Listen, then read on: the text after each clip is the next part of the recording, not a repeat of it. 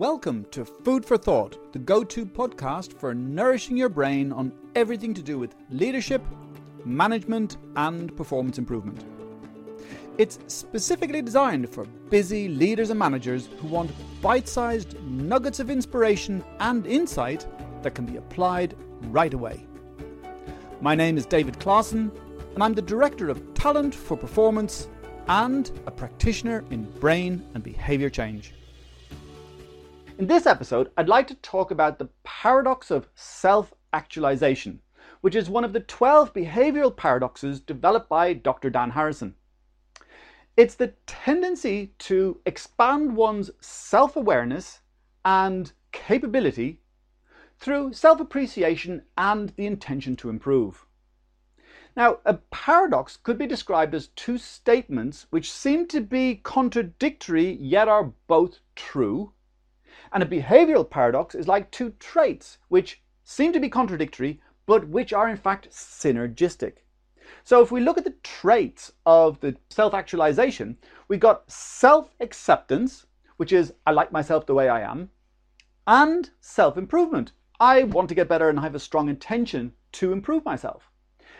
However, if we look at this and we look at self-acceptance and we've only got the trait of self-acceptance with low self-improvement, we may come across as confident and we may think, yeah, we're grand within ourselves, but that actually may come across as being a bit self-aggrandizing, and when people give us feedback, we may dismiss it as like, I don't need to improve, and that can come across as defensive or arrogant.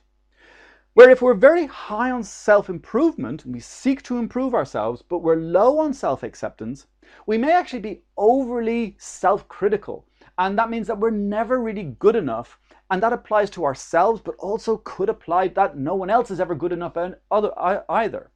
So it's about being able to have this balance of self-improvement and self-acceptance, which come together in self-actualization.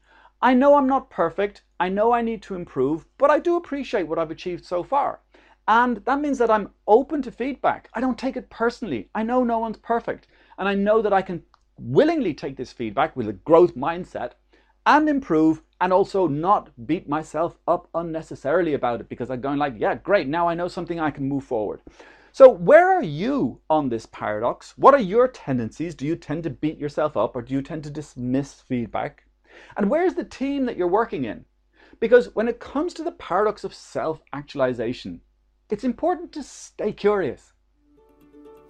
Thank you for listening to this episode of Food for Thought. Remember to subscribe and please share the podcast with people you know who have an appetite for inspiration and insight. You can contact me via the email in the show notes, and you can visit our website at www.talentforperformance.co.uk for the latest thinking on creating clarity, inspiring people and driving performance.